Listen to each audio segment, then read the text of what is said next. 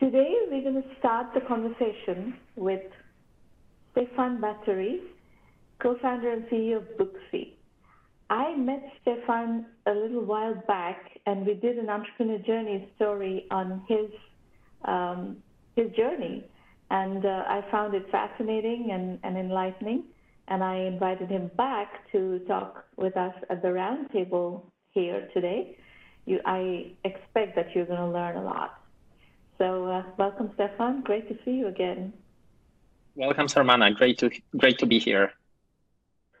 All right. So I'm going to focus on a few different pieces of your journey and try to highlight some important elements that you have, practiced that are strategic and principles that we actually teach quite regularly in our program. So the first one is you bootstrapped a company, a marketplace company with a services business first. So could you talk about your services business? What was it? How did you do it? You were doing this from Poland. So talk about what was the environment in Poland at the time, so we can get a feel for the beginning of your journey.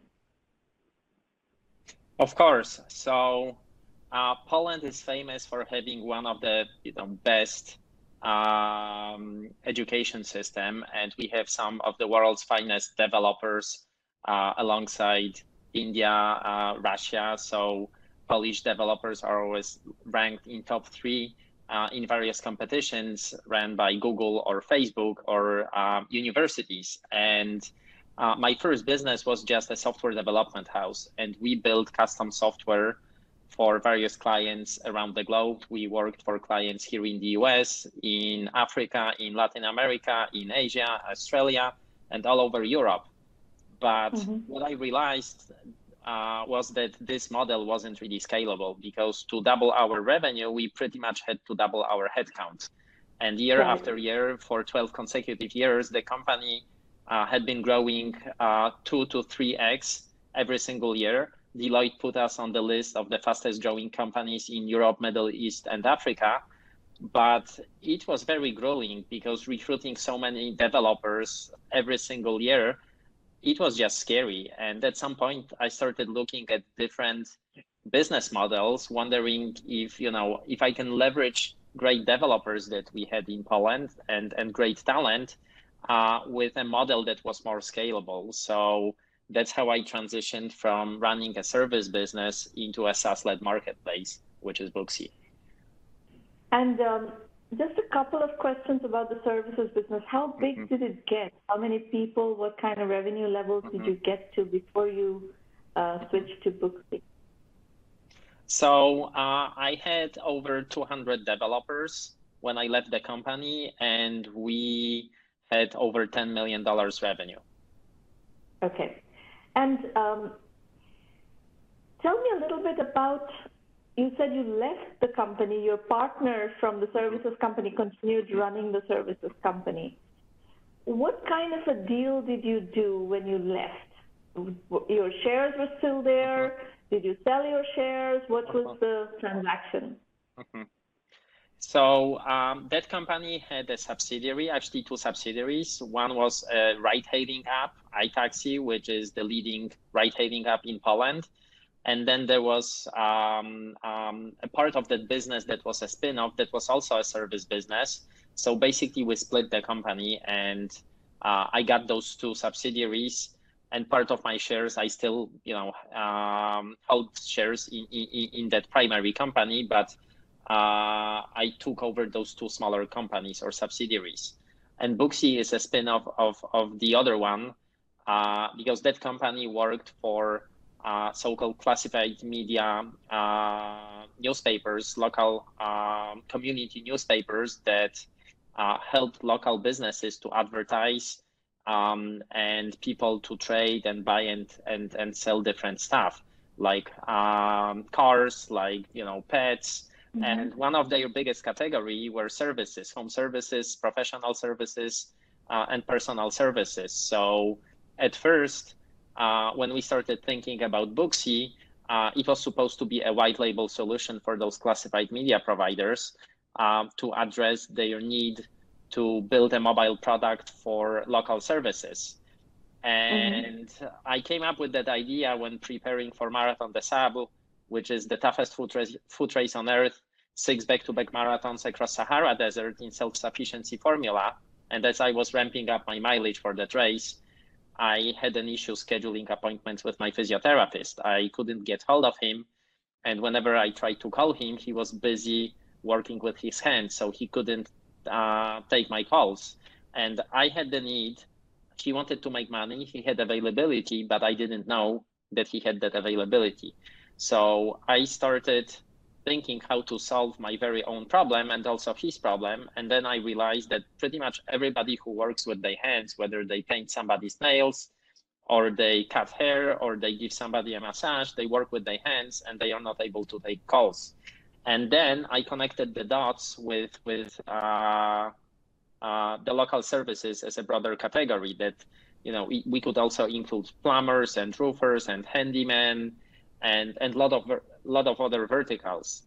But as we started analyzing the market, we had that feeling that it was too broad of an approach, and that, to build something big and to be great at something, you have to focus. You cannot do everything. So we decided to double down on hair and beauty as our wedge to win that market of local services.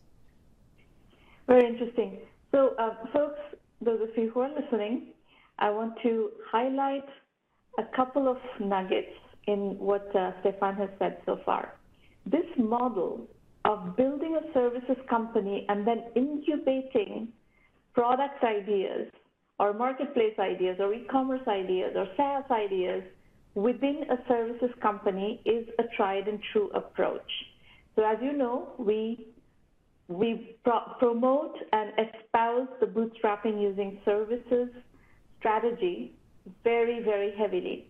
It's a tried and true strategy. We know entrepreneur after entrepreneur who have succeeded with this model. So we like this model. We see great potential in this model.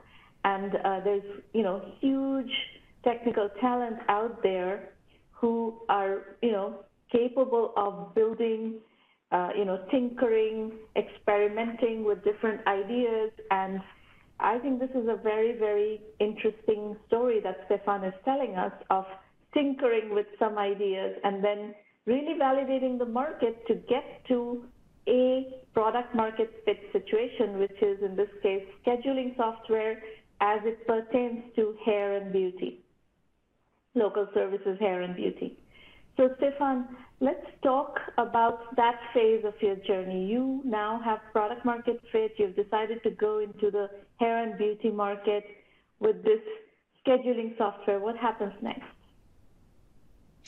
Well, we bootstrapped the company. We built the product, but the revenue the software company was generating, it was barely enough to build the product and to maintain the product team. But we didn't really have money for acquisition. So we decided to raise a round.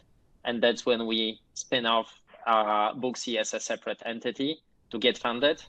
And we raised our seed round in literally, that was the last day of July 2015. Got the money and started hiring people here in the US and in Poland as our initial 2 markets where we launched Booksy. And it was a lot of trials and errors because we didn't really know how to sell it. Both Konrad and I, Konrad is my co-founder and partner, we knew how to build software. We knew how to market that software, but we had no experience with field sales, with telesales. So it took us a few months to figure out the whole process. We knew we had product market fit because at the time we had, I think, nearly 100 service providers using us. So they validated the idea, and that allowed us to raise that seed round. But the next phase was basically learning how to build a sales team, how to scale that up, how to manage the team. And then the next step, as the company started growing, was how to build structures, how to build that management team that would help Konrad and myself to manage this growing company. So I will spend some time talking about your financing strategy in a bit, but let's first talk about how did you sell the product? What was the go-to-market strategy that you settled on that actually worked? It was a lot of trials and errors. In the very first few months, it was me who actually visited salons and I was selling by myself. I have this strong conviction that before you actually hire sales guys or a sales director, because a lot of founders, a lot of entrepreneurs, they don't know how to sell. So they are hoping that, you know, when somebody from the outside with sales experience comes on board, they are magically gonna solve all of their problems. But the issue is that a lot of these sales guys, they are professionals, but they don't understand the product that you build. They don't understand the market as well as you did. So even if you are not as effective, they don't have the patience to experiment. They want you to figure out how to sell, what message will work, what is this go-to-market strategy, and then they will come and scale that. They will come to the rescue of victory. They don't have the patience to figure out how to sell. Absolutely, you just nailed it. And then, you know, there is different sales approaches and there is different sales talent out in the market.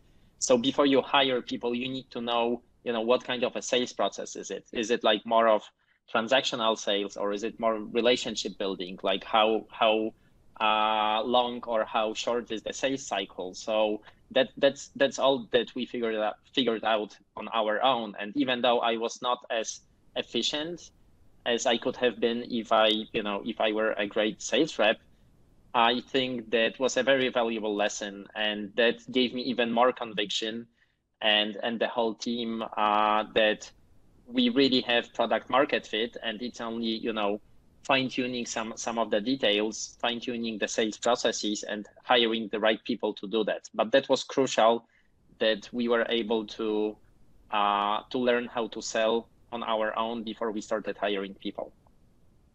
And what was the conclusion? Were you selling by phone? Were you doing Google AdWords and basically self-service selling on the internet? How were you selling?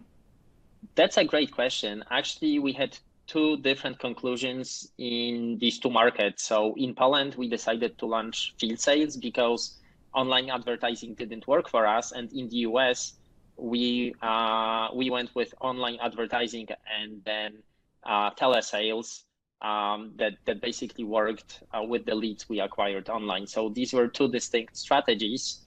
And back then I was unhappy with that because I was hoping that we could have figured out, you know, a common model across different markets. As we started launching more markets, it was a problem. And at some point I was even willing to pull out of the field sales model because it's always more headache, it's more hassle, and it's more expensive to hire field sales. But that actually led us to another discovery, and that was serendipity. But with online sales, we were spread across all of the US and other markets that we launched afterwards. But with field sales in Poland, what we learned is that because field sales actually focused on hyper-local markets, we discovered that we started building local liquidity, we started benefiting from network effects, and that made us aware that we were not in a pure SaaS business, but actually we were in a SaaS-led marketplace business, because that helped us to discover the benefits of network effects and how to start this flywheel. And in order to do that, you need to be focused on hyper-local markets. So that was a learning that later on we applied to other markets. This is a very interesting point that Stefan is making, and let me actually explain a bit more of what he's talking about. So this is a trend that we're seeing a lot. We call it SaaS-enabled marketplace. So you go into a customer base with a SaaS product. So in this case, it's scheduling software for the hair and beauty industry, hyper-local. And as you start, having these companies bring on their clients onto your product, there's a large number of consumers who are interacting with your system and so forth. So you're building a large consumer base of users of your product. So at some point, the network effect, the economies of scale take over, and you have a very large consumer base, and you have a large number of small businesses looking for clients. So you could also create a marketplace. So this is one of the strategies we see a lot these days, especially in various vertical marketplaces, where you start with a software as a service product, build a clientele of the software as a service product, and then at the right moment, flip that into a SaaS-enabled marketplace. So you have subscription revenue, and then you also start generating transaction revenue because the marketplace effect also starts to kick in. And that is one of the classic, textbook case studies that Booksy has done, is transformed from a SaaS company to a SaaS-enabled marketplace company. So Stefan, in that transition, I want to ask, did you make that transition based on just the hair and beauty industry, or were you already in other marketplaces or other market segments as a SaaS company before making that transition? It was pure hair and beauty.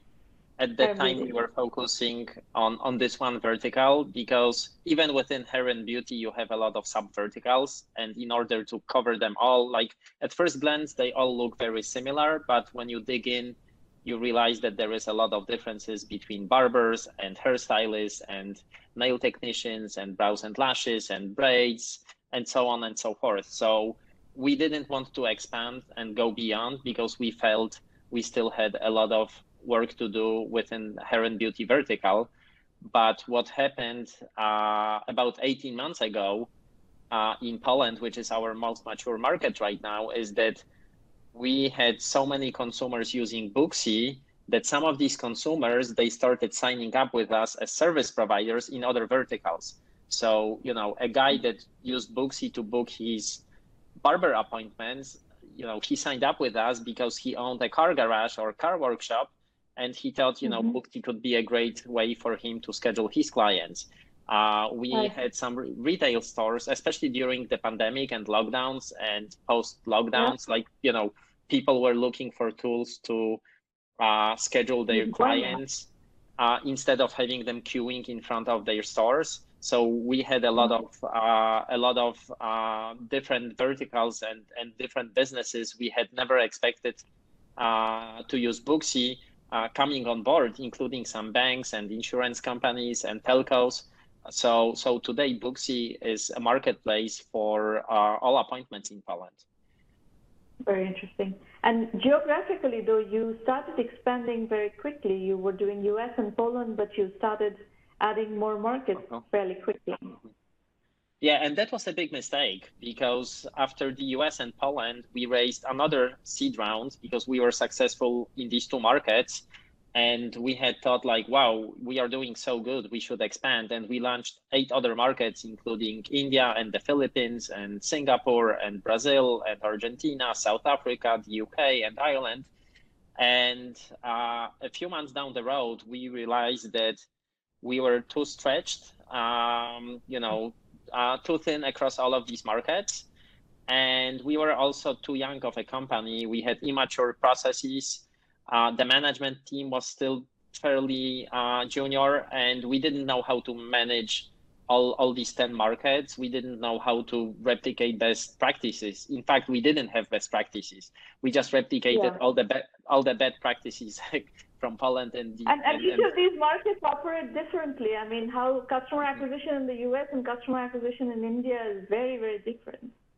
Absolutely. Especially SMB customer acquisition in India is a very different ballgame. So that was probably... You shut down some of those markets eventually.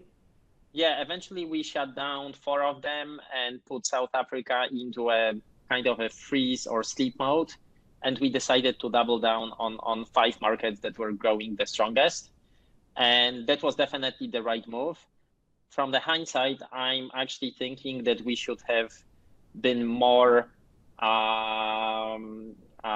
aggressive, and maybe we should freeze 2 other markets and just focus on the US, the UK, and Poland. and maybe restart them now, as we are literally doing it as we speak right now. So we are now hiring more people in South Africa and Brazil, but that's easy to see from the hindsight, but back then we had that ambition to become the global leader, and we thought the more the better, which was a mistake. So now, with the current situation, the current market, when we spoke, I can't remember exactly when we spoke, but you were already doing like 100 million revenue, right? Revenue-wise, we are not there yet, but the value of services, GMV, it's already over $2.3 billion as of end of April. So that's a quite sizable business. Now, how does your business split in subscription revenue versus transaction GMV revenue? That depends on the market and its maturity. So in our most mature markets, and now I'm referring to cities, not even to countries. So our most mature markets yield twice as much marketplace revenue as subscription. So it's 2 to 1, or 60-70% coming from marketplace and less than 40% coming from subscription. In our youngest markets, it's even 100% subscription, because we don't really launch that marketplace until we see we have enough liquidity. So overall, it's like 25 on blended basis across all the markets. 25% comes from our marketplace and 75 still comes from the subscription. But fast forward two years from now, we are expecting to have way more revenue from the marketplace than subscription across all the markets. Marketplace is a more scalable model eventually, but this is one of the questions we get a lot, is how do you seed a vertical marketplace, a two-sided marketplace? And my answer to that is, one of the best ways to seed a two-sided marketplace is with a SaaS-enabled marketplace model, where you figure out the requirements of one side of the marketplace, provide a software to meet those, maybe even provide software to both sides of the marketplace, bring them together, and then create the marketplace on top of that. So this is quite brilliant. Stefan, what is your marketplace commission? Is it 10%? That's anywhere between 30 and 50%, but we charge for bringing new clients only. So this is one-time commission. We never charge for returning clients. So assuming that a client is gonna return and they are gonna visit that salon, let's say 5 times, we are kind of taking that money up front instead of spreading that across subsequent visits. And the reason we are doing that is to not to incentivize salons to poach the clients, because they feel that they have no incentive to poach the clients and disintermediate if they paid upfront, and it's still pretty good. It's a bit more of a lead generation business model as opposed to a pure marketplace business model. A marketplace business model is more commission on the full transaction volume. Yeah. Got it. Very good. Switching tracks a little bit, I want to spend some time on your financing strategy. You have raised money in Europe and you have raised money in the US. So let's start with the very early stage financing. You raised an angel round in Poland. So talk about that. What was your experience? And what are some of the salient points of that particular fundraising? I decided to take shortcuts because I was well connected in Poland. I knew people. I had been an entrepreneur with a solid track record. I IPO'd my first software company, so people trusted me, and it was fairly easy to raise that seed round in Poland. But from the hindsight, I'm seeing that as a mistake, because we should have moved the company and started fundraising in the US as early as possible, because once you raise money in Europe and then you want to raise your B round in the US, there is no connecting tissue. A lot of investors I spoke with, none of them has already told me that directly, but when I back channeled through people that connected me with these investors. Like I've heard like a lot of answers that back then seemed like unjust to me. Like, oh, I don't know any of his investors. This is a great business. I love their traction. But if I'm gonna be, if I'm gonna lead the next round and I don't know what it's like to work with these guys, I'm risking that, they will vote me and I won't have anything to say. Like, so a lot of US investors didn't want to invest into a company that was ran by a random guy from Poland with some random investors from Europe, and they didn't know anything about me or anything about our early stage investors. So that was probably. I will make one comment though for people who are listening to you and learning from this conversation. You are not a first-time entrepreneur. So I imagine that even if you, as a non-first-time entrepreneur who has had track record, even in Poland, you come into the US, you have a shot at raising money. But it's not that easy for a first-time entrepreneur out of Poland or Ukraine or Hungary or even France to just land in the US and raise an angel round. That is not so easy. So I'm going to actually say that this conclusion that you are coming to is a little bit to be taken with some more analysis, because as a first-time entrepreneur trying to raise an angel round, it may not be such a bad idea to raise money in your local European geography, just because you don't have the option to just land unless you've bootstrapped yourself to a level of validation where US investors feel comfortable being your first check in. But if you need, if you're early, even if you're bootstrapped to a certain level of validation, but it's still very early, that you may not have an option but to work with a European investor. And by the way, folks, this is a very different scenario when you look at the India-US corridor. The India-US corridor is very well connected. It's not like the European corridor with the US. The Europe to Silicon Valley bridge is a lot weaker than the India to Silicon Valley bridge. India-Silicon Valley bridge is solid. You can raise money in India as much as you want to, and then come into the US, and you will be able to find very good bridges, regardless of where you raise your first round. So that's just commentary to kind of embellish the learning from your journey. So let's talk now about when you raise money in the US. What else did you learn in that process as a European company? That's a very good question. One thing I've learned is that you should be very selective who you want to go to, because at first I was just like kind of blind shooting and going after random investors. And again, like, now when I look at that from the hindsight, it totally didn't make sense, because it's hard for any investor to understand a space they've never been in, like they've never invested into.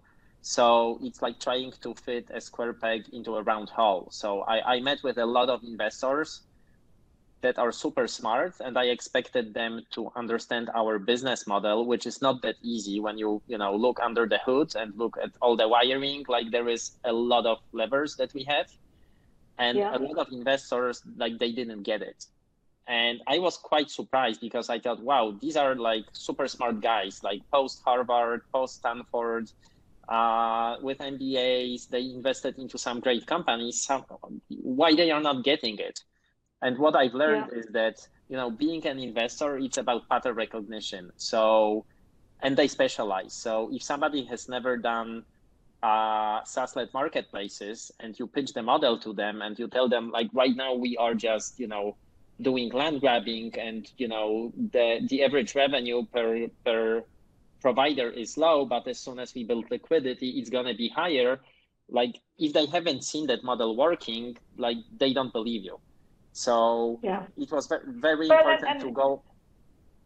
To be fair, when you went to do this fundraising round, the SaaS-enabled marketplace model was not yet that prevalent. It has become more prevalent since. Yeah. So I think there's a bit more understanding of that model, but at the time, there's a lot of timing. The minute you're innovating, you're bringing new things to the table. So there are certain investors who are very, very good at grasping innovation and grasping something new and something different they can extrapolate. And then there are other, and the vast majority of investors fall in this category. They're just looking for pattern matchings. And that's where I think you would, if you are following my work, folks, you have heard me say this over and over again. Just like you're looking for product market fit, look for investor entrepreneur fit. Investor entrepreneur fit has to do with geography, has to do with business sector, has to do with business model, has to do with stage, has to do with, style of investing. There's a whole bunch of parameters in investor entrepreneur fit that you need to also pay attention to before you can raise a successful venture round. So what Stefan is saying is very, very important, and I want to underscore what he's saying. Please internalize this point that if you want to raise money, investor and entrepreneur fit is your mantra. Otherwise, you're not going to be able to close a round. Couldn't agree more with that. So how are things now in Poland? Have this ecosystem matured quite a lot? Yeah, I think the ecosystem in Poland has made tremendous progress in the past couple of years. There is a lot of new funds, and they have amazing investment portfolios, and they started investing across Europe, and they are also making some investments in the US, and they are learning very fast because they are co-investing with funds like Andreessen Horowitz, Insight Ventures, with Index Ventures. The bridge is being built, which is great. Exactly. And what about the entrepreneur side? How many entrepreneurs, how many startups are operating in Poland right now? Do you have a sense? I think it's, a few thousand, and there is probably a couple hundred like really good companies. The ecosystem is still young, but on the backs of companies like Booksy or Dog Planner or Brainly, there are some ex-employees of those three companies. They are starting their own startups, and they've learned with us. They've seen how we did it, and I think there was that glass ceiling in Poland for many, many years. Like, people did not believe that you can build a global startup out of Poland. But as there is more and more successful examples, more people believe that they can do that. They work at these companies, and they get the courage, they get the conviction, and there is more companies starting every single quarter than ever before. So I'm very optimistic that both the ecosystem is gonna flourish in the coming years, and there is a much stronger bridge going to be built between different ecosystems. Fantastic. Well, congratulations, Stefan. You've done a wonderful job with Booksy, and your story is very encouraging for these millions of technical people, people who don't have a business background but come out of the, depths of technical knowledge and expertise and have learned the business side. I'm a big believer that people who have a technical background and have worked seriously in tech can learn the business side. And we've seen this over and over and over again. I do not have a business degree. People think I went to Sloan at MIT. I didn't. I'm a computer scientist. I'm a hardcore computer scientist. I was working on the one of the two first parallel computing projects at MIT. I've done very serious technology work, and I learned everything else as I went along on the job. So my first job out of grad school, or while at grad school, was a CEO job because I started a company. So I'm a huge believer in technology people, technical people being able to learn whatever you need to learn about business And 1 million by 1 million is a perfect place for you to learn that, because we have structured the whole program with that in mind, that you can learn, and we are going to learn you bit by bit by bit. We're going to, help you learn that and teach you all of the pieces that you need to learn. So Stefan, you're a textbook example of my mantra. Thank you. And I'm proud to be part of that program. If I only help one entrepreneur today who listened to our conversation, I'm going to be fulfilled. You did, because we have actually 1 by 1 premium member company that is trying to launch a marketplace. And I just talked to them yesterday, and they're here listening to you. And I talked about SaaS-enabled marketplaces to them. So I'm sure Jill and Ricky Howard are listening, and I'm sure you are getting a feel for what we are talking about here. So they're not technical, but they're learning the business model that we are talking about, and how to seed a SaaS-enabled marketplace business. So perfect. Thank you, Stefan. Thank you for having me.